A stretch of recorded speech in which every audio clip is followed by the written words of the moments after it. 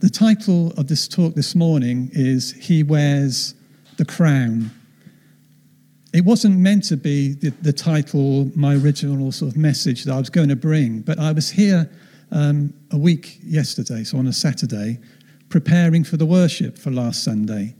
And as I was here, I was praying, and I had a real sense in my imagination, it's a vision really in my imagination, of Jesus just filling this place. He was absolutely, completely filled this place that we're sitting in now. And I looked up at him and I saw that he wore a crown. And as soon as I saw that, I thought this is going to be the message for this morning. Because I was filled with a sense of God's authority and Jesus' power. And it gave me a real assurance of his peace as I was looking at him. And an assurance that he has got things in control and he is in charge.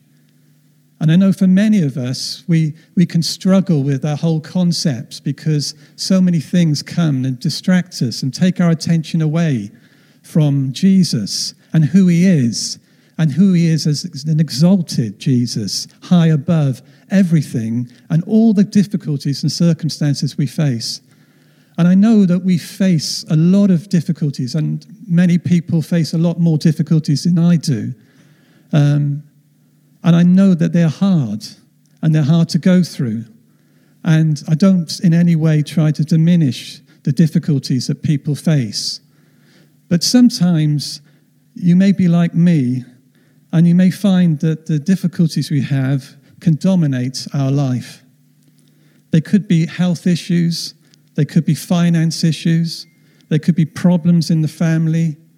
They could be problems at work.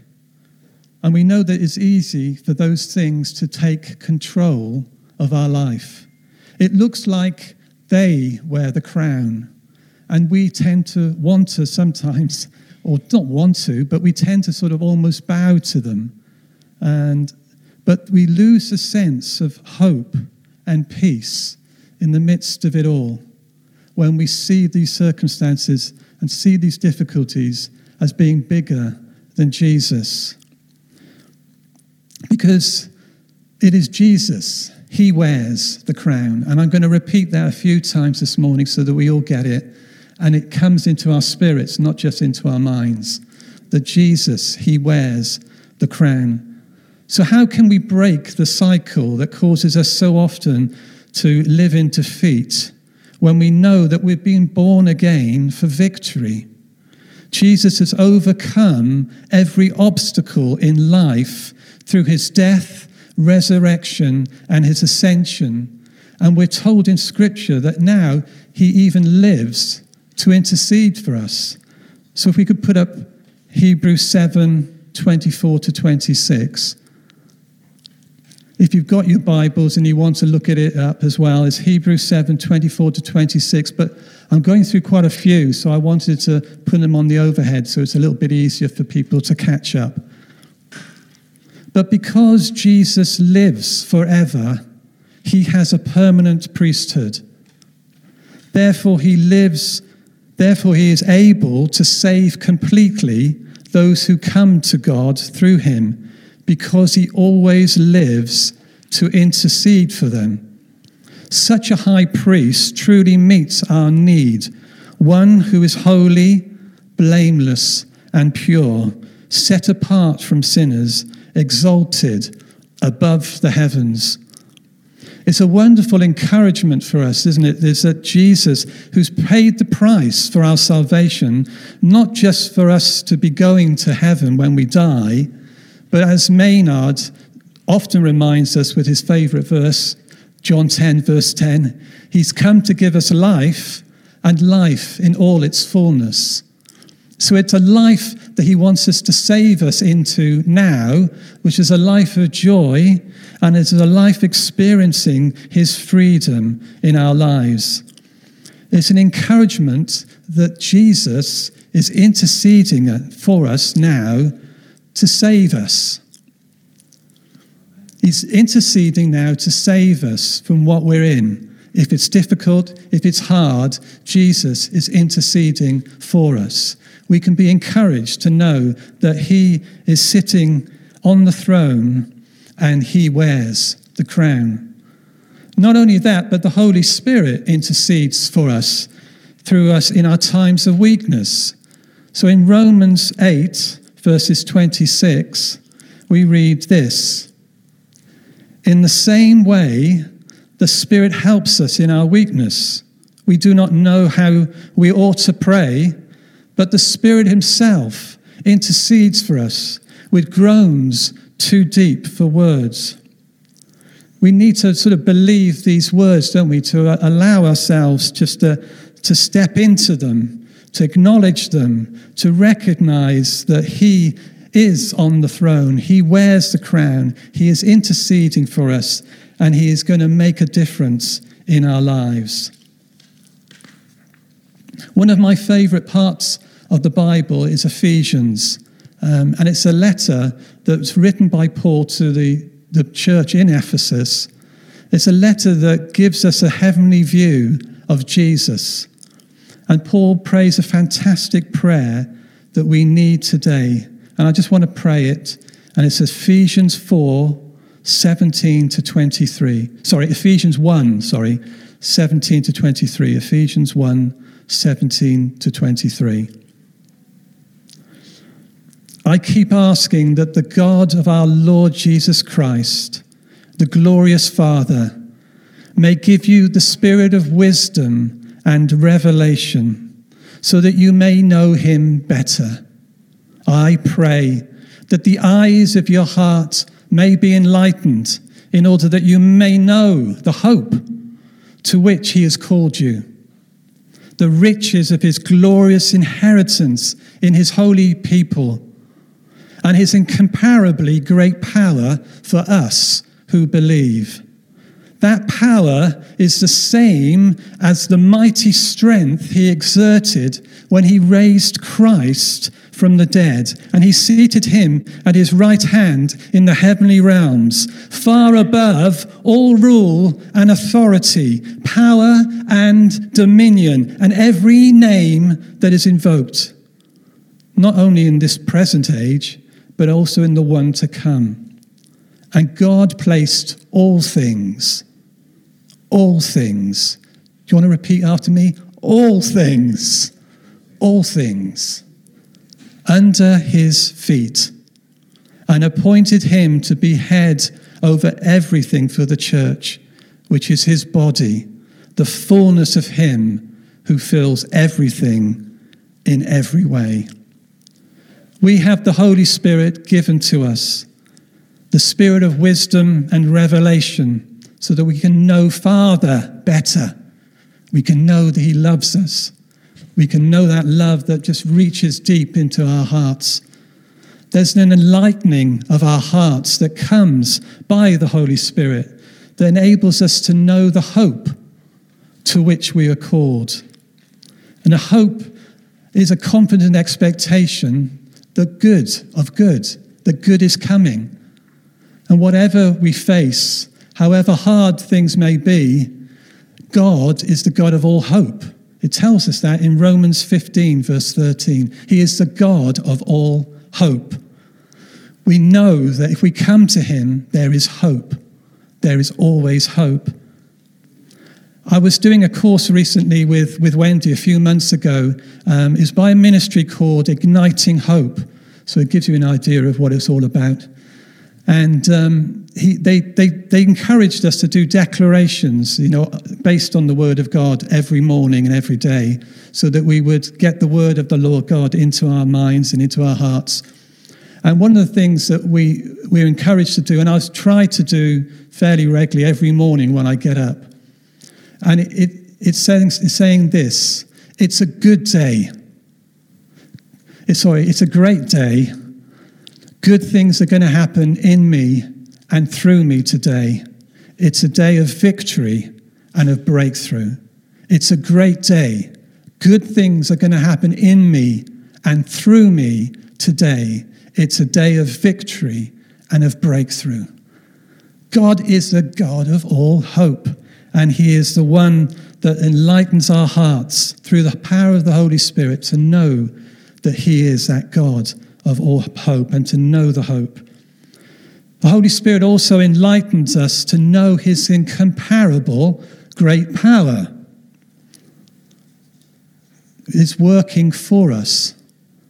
Isn't it amazing that we've not got a God that's limited and restricted to the ways that we are? We've got a God who has got incomparable great power. And all of this is available for us because Jesus was raised from the dead and is now seated at the right hand in the heavenly places, and all things have been put into subjection under his feet. All things. You see, Jesus, he wears the crown. And he wants us to live in the power and the authority of that. But not only is Jesus seated at the right hand, but he raises us up with him. And in Ephesians 2, verses 4 to 7, if you're looking in your Bible, Ephesians 2, 4 to 7, it says this: "But because of his great love for us, God, who is rich in mercy, made us alive with Christ even when we were dead in our transgressions. It is by grace you have been saved. And God raised us up with Christ, and he seated us with him in heavenly realms in Christ Jesus, in order that in the coming ages he might show the incomparable riches of his grace expressed in his kindness to us in Christ Jesus." Paul is in effect saying, look up at Jesus. He wears the crown. We're seated with him. We're in that place where we can, in his power, through his grace, we can know that rule and authority ourselves. We can stand in it. Our vision of Jesus is to overwhelm us and to captivate us. That is the focus of our lives, is that the vision of Jesus should just overwhelm us and captivate us. That's why we love worship, don't we? Because worship is a way of expressing our heart and our desire to see and to experience the love of Jesus in our lives. Obviously, it's to glorify him above everything else. But we want to have our hearts that are open and seeing him for who he is. It's easy, though, for our circumstances and our difficulties to overwhelm us instead, rather than the vision of Jesus. As well as having a revelation of who Jesus is and who we are in him through the work of the Holy Spirit in our lives, if we're to live a life of victory that Jesus has won for us, we also do need to let go and let God. There is within us all a desire to control. And in a worldly way, it's a good thing, and to be able to control, be able to manage things, bring a bit more efficiency into our work. So control can be a positive thing. But when it comes to God, we're not to control God, or try to control God, I should say. It just doesn't work. But that often is what we do. And a month ago, I had a picture, and I was praying. I had a picture of a building that was surrounded by scaffolding. So you couldn't actually see the building. All you could see was the scaffolding around it. And I felt the Lord say that this is the church at the moment. And I think it's for us at Green Street Green, but it could be for the other churches, because there's so many things that are happening at the moment that actually we can't see what God is doing. We're not quite clear of what's going on. There's this scaffolding that's going around it. But I actually think God's doing that for a purpose. But I don't think he wants us to control what he's doing. I think he's hiding the work for the time being in order that we don't actually come and try to manage and control it. Jesus, when he discipled his 12 apostles, probably all aware of this when you read the gospel, one of his key ways in which he discipled the apostles was getting them to really be with him. So he would take the disciples with him wherever he went, so they would learn from him by doing and by seeing. And there's an account that's both in Matthew, Mark, and Luke, when Jesus goes up to the mountain to pray, and he takes his three closest friends, Peter, James, and John, and they go up with him to pray. And the passage is known as the Transfiguration. In Luke, if you want to look it up later, it's Luke 9, 28 to 36. But I'll give you a summary of that now, so it's not going to come up on the screen. So the three closest friends, Peter, James, and John, Jesus was glorified. It says it came like white, his dazzling white. He was glorified.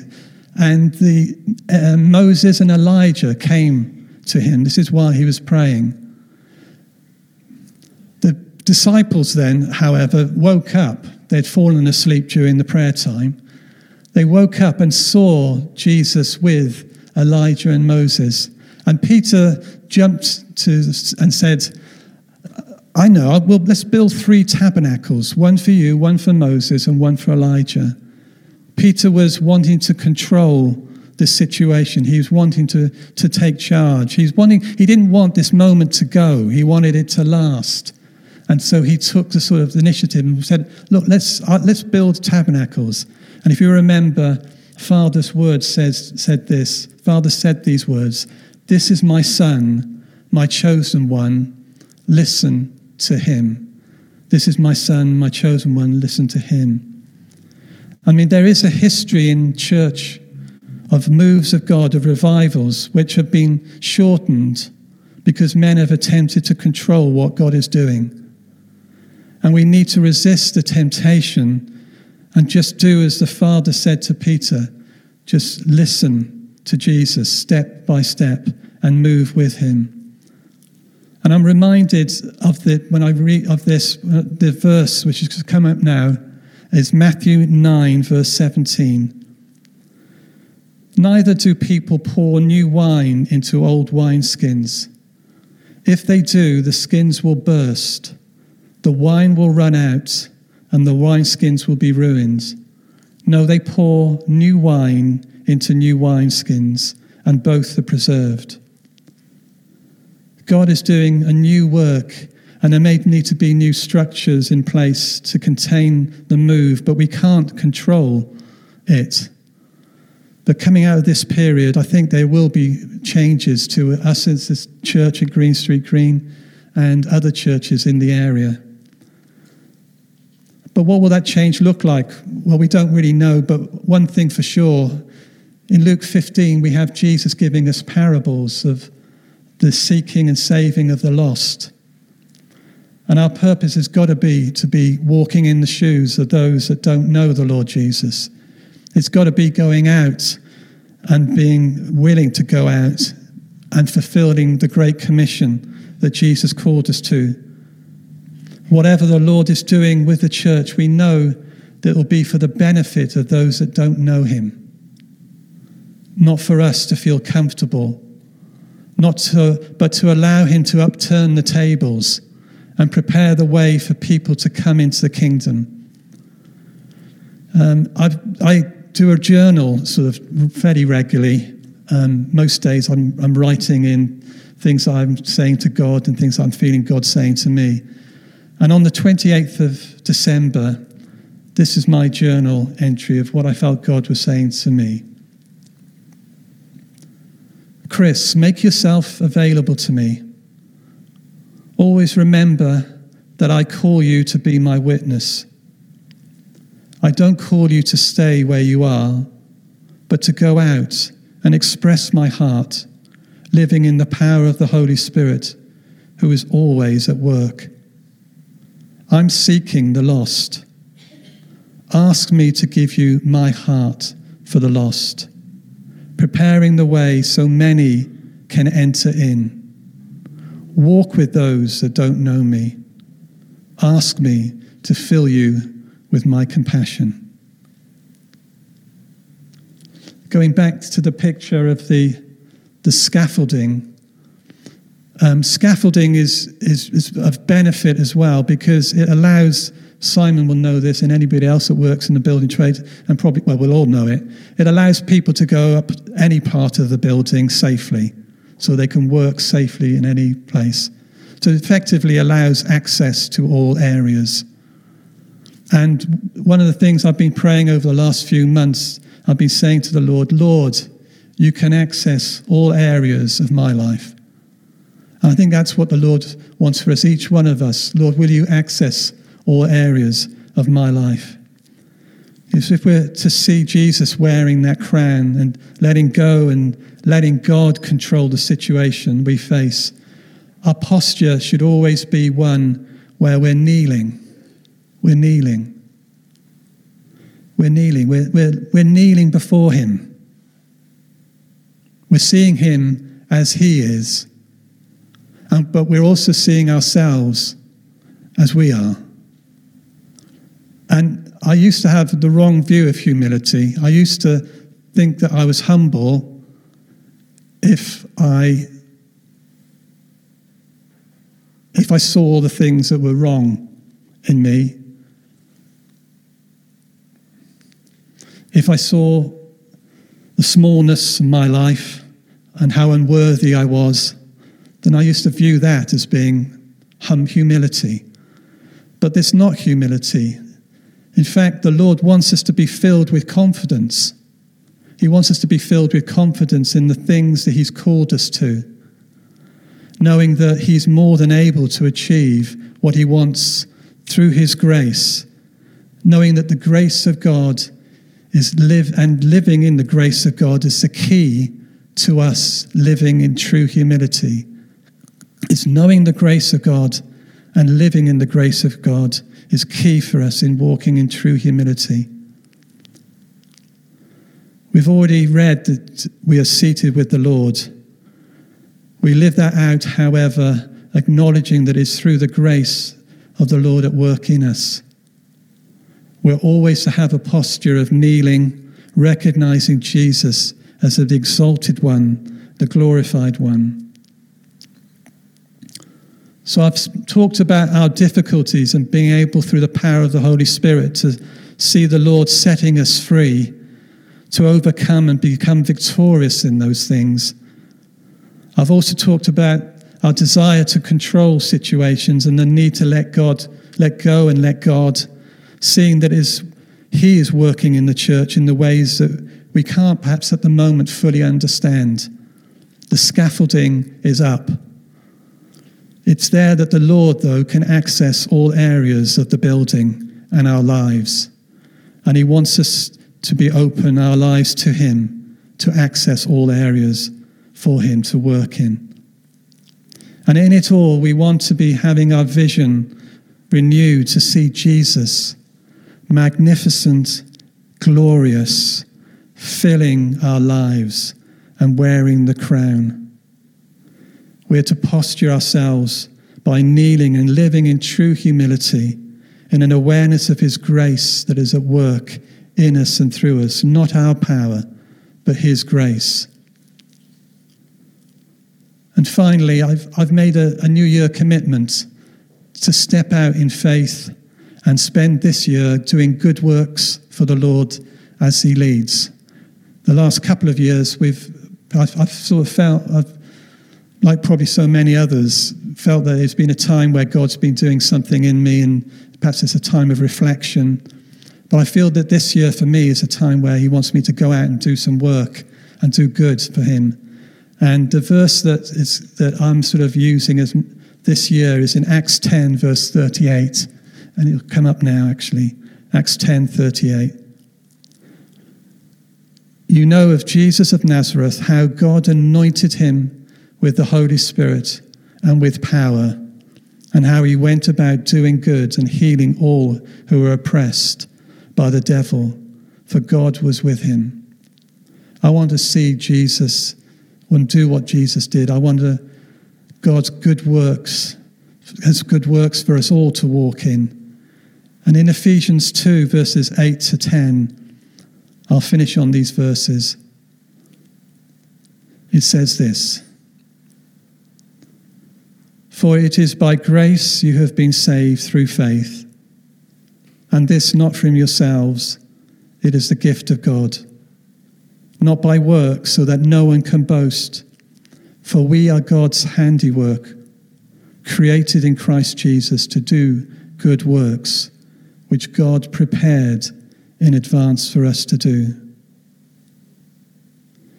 Jesus is crowned over all, and in 2022, Jesus will accomplish what he wants in us and through us as we humble ourselves, allowing him access to all our areas of our lives. COVID isn't in control. Jesus is in control. And things are about to change, I believe. I believe God is up to something. There is a move that God is doing, and we want to be part of that, don't we? We want to be reflecting more and more on the things that Jesus wants for us, and to step out and do them for him.